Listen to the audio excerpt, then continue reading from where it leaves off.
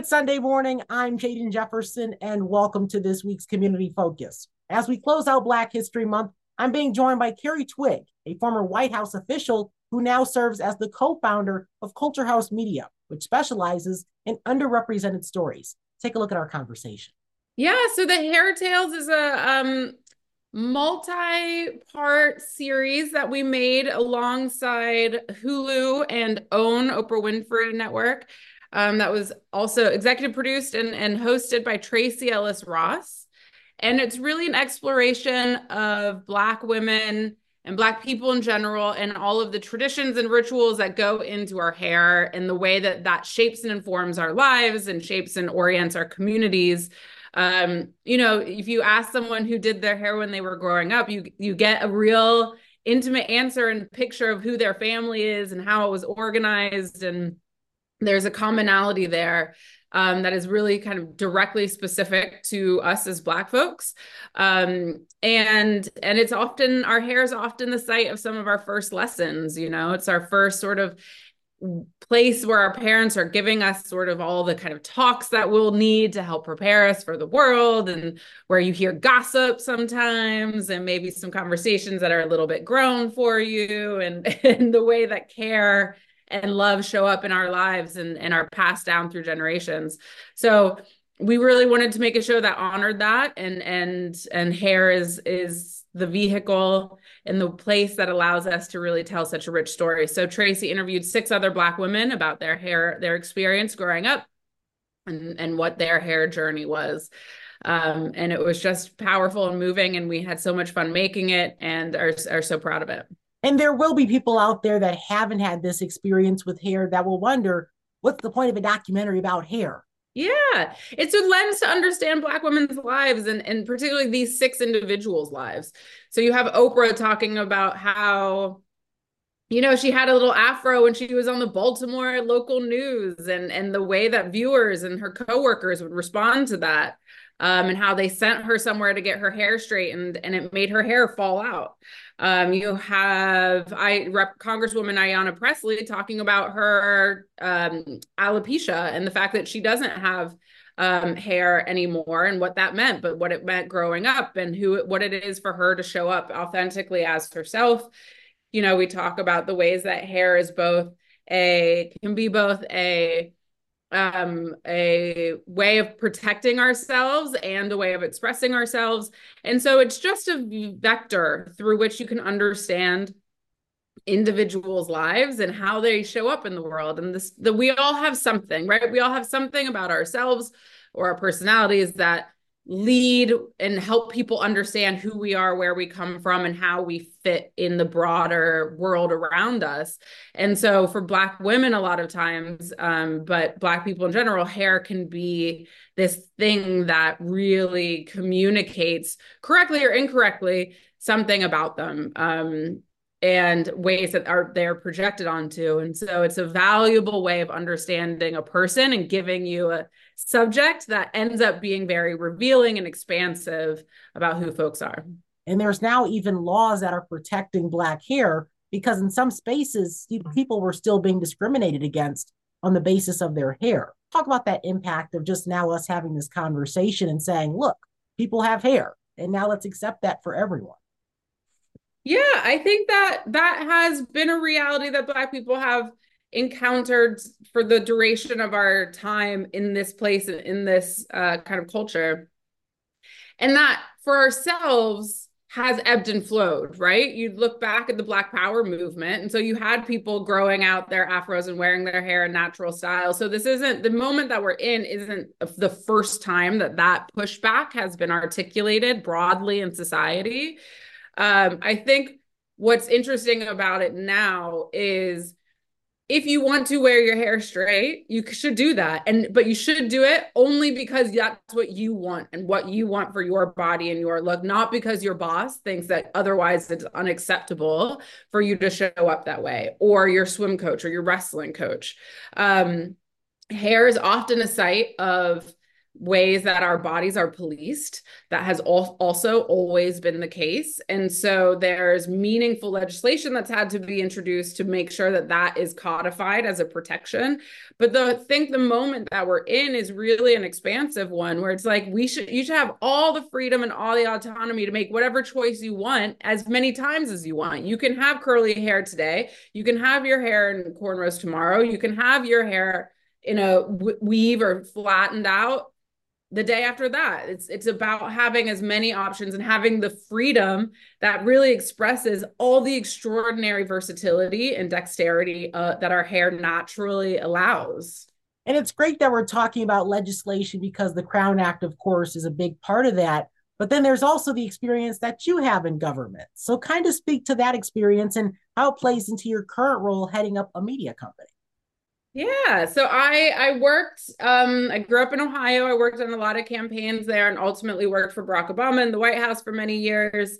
And sort of had my own experience where I had a bunch of aunties asking me whether or not I was straightening my hair before I went to work. And I was like, no, because we are not, the idea around respectability of our hair is not only been perpetrated on us by white folks. We have absorbed a lot of that and repeated a lot of those expectations and limitations, I would say. And so, but I am someone who has always wanted to change and shape the American culture to be more fair, to be more reflective of the country that it actually is, to center and to prioritize and emphasize the lived experiences of everyone in this country, including Black people, including women of color, including queer people, including everyone who has been historically marginalized, Indigenous people.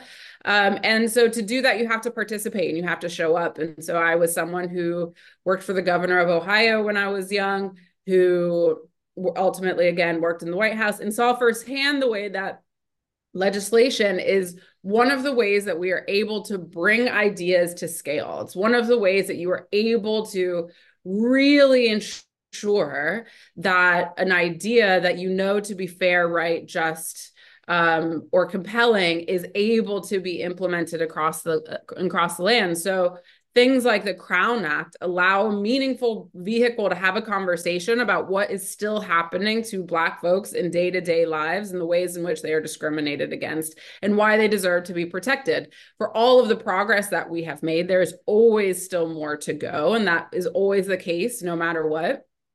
And laws help us benchmark in time the progress that we are making or the progress that we haven't made yet. And it's in your company's name, Culture House Media. And so talk about the culture itself, because the thing is, we have a lot of stories that are underrepresented. And so now in this role, you're able to tell stories that oftentimes aren't told. And so what has that experience been like for you personally? Yeah, I think what I've come to realize is that I've been in storytelling for a lot longer than I realized. I've only officially been in entertainment for about 6 years, but politics is a storytelling exercise. Campaigns are a storytelling exercise. And one of the issues that actually led me into this work was being at the White House and being out in the world, working at the White House and going and visiting family or being somewhere in the country, and people didn't know what we were doing. And we had the most popular man in the world as president, and people couldn't accurately reflect back what it was that we were prioritizing and focused on. And it was because they were watching other things, they were watching TV, but they just weren't watching us on TV. And so our conversations about what America is and what it's like to live here and for whom and who lives here are not necessarily being reflected in entertainment in the same way that they were in politics and government. And so part of me being drawn into entertainment, in addition to wanting to make art and have fun with my friends, is really about doing the same work I was doing in government, which is how do you make a landscape, a media landscape or a political landscape, more inclusive and more reflective. I think that we have done Black folks in particular have punched above their weight class in culture in a lot of different sectors, certainly in sports, certainly in music. We are in fashion. It is sort of known that we move and drive culture in those areas, but there's a lot of places where our stories haven't been told, or they've been told in one particular way. In documentary and a lot of scripted TV, you see the same characters over and over and over again. And it's time for a more expansive vision of what that could be. And there's a lot of really talented filmmakers and writers and documentarians who are doing that work. It's not just me alone, but you think about the Issa Raes of the world, you think about the Donald Glovers of the world, like people are making extraordinary work and making extraordinary projects. And so there's so much out there, but there's hundreds of shows made every year. And so we are constantly increasing the number of them that reflect the most expansive vision of Blackness possible. And it's funny you mentioned Issa Rae because I just started Insecure this week. I know I'm Okay. party, so we're a little late, but I guess better late than never. But while Mhm. I have you, I do want to play a little game with you. So I know word association is always fun, and so I'm going to give you a word, and then you can respond with the word that comes to mind, and give an explanation if you like. But just kind of a fun way to open this up a little bit. So let's start Okay. with let's start with culture. Culture house, art, ideas, agreement, um, scale, the future, Black, beautiful, expansive, visionary, revolutionary, powerful, history, the present, the possibility, knowledge, understanding, non-linear, America, contradiction, the best and the worst, dynamic, delusional, uh, complex, storytelling, human, foundational, unlimited, everywhere, everything. human, You're really good at this, Jaden. Human, alive, love, complex, changing, mercurial, special, sacred, and finally, representation. fairness, powerful,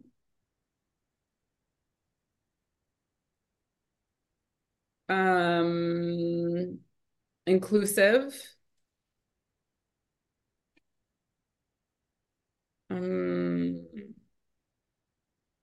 there's another word. What is it? What is it? Determinative. And to end this interview, I know Black History Month is like a short 28 days. This year it's a leap year. We get one extra day. Woohoo! But people oftentimes, after the month's over, they forget that it even happened. They forget all the history, the stories that are told. And so, what message would you leave people this Black History Month that they can carry with them throughout the year? I think that you hear people say this, but it's like Black History Month is every month. Black History, I think it's important to have a month to reflect. I think that's valuable. I think that the rest of the month, I think we should be thinking about the Black present and the Black future. And the history, the world that we're going to live in 10 years is being made today. And so we are alive in history at all times, and we are making history at all times. And we have to think and make choices and keep our stamina up for the work of shaping the world of the future, because we are Black history. Carri Twigg, co-founder of Culture House Media, thank you so much for your time.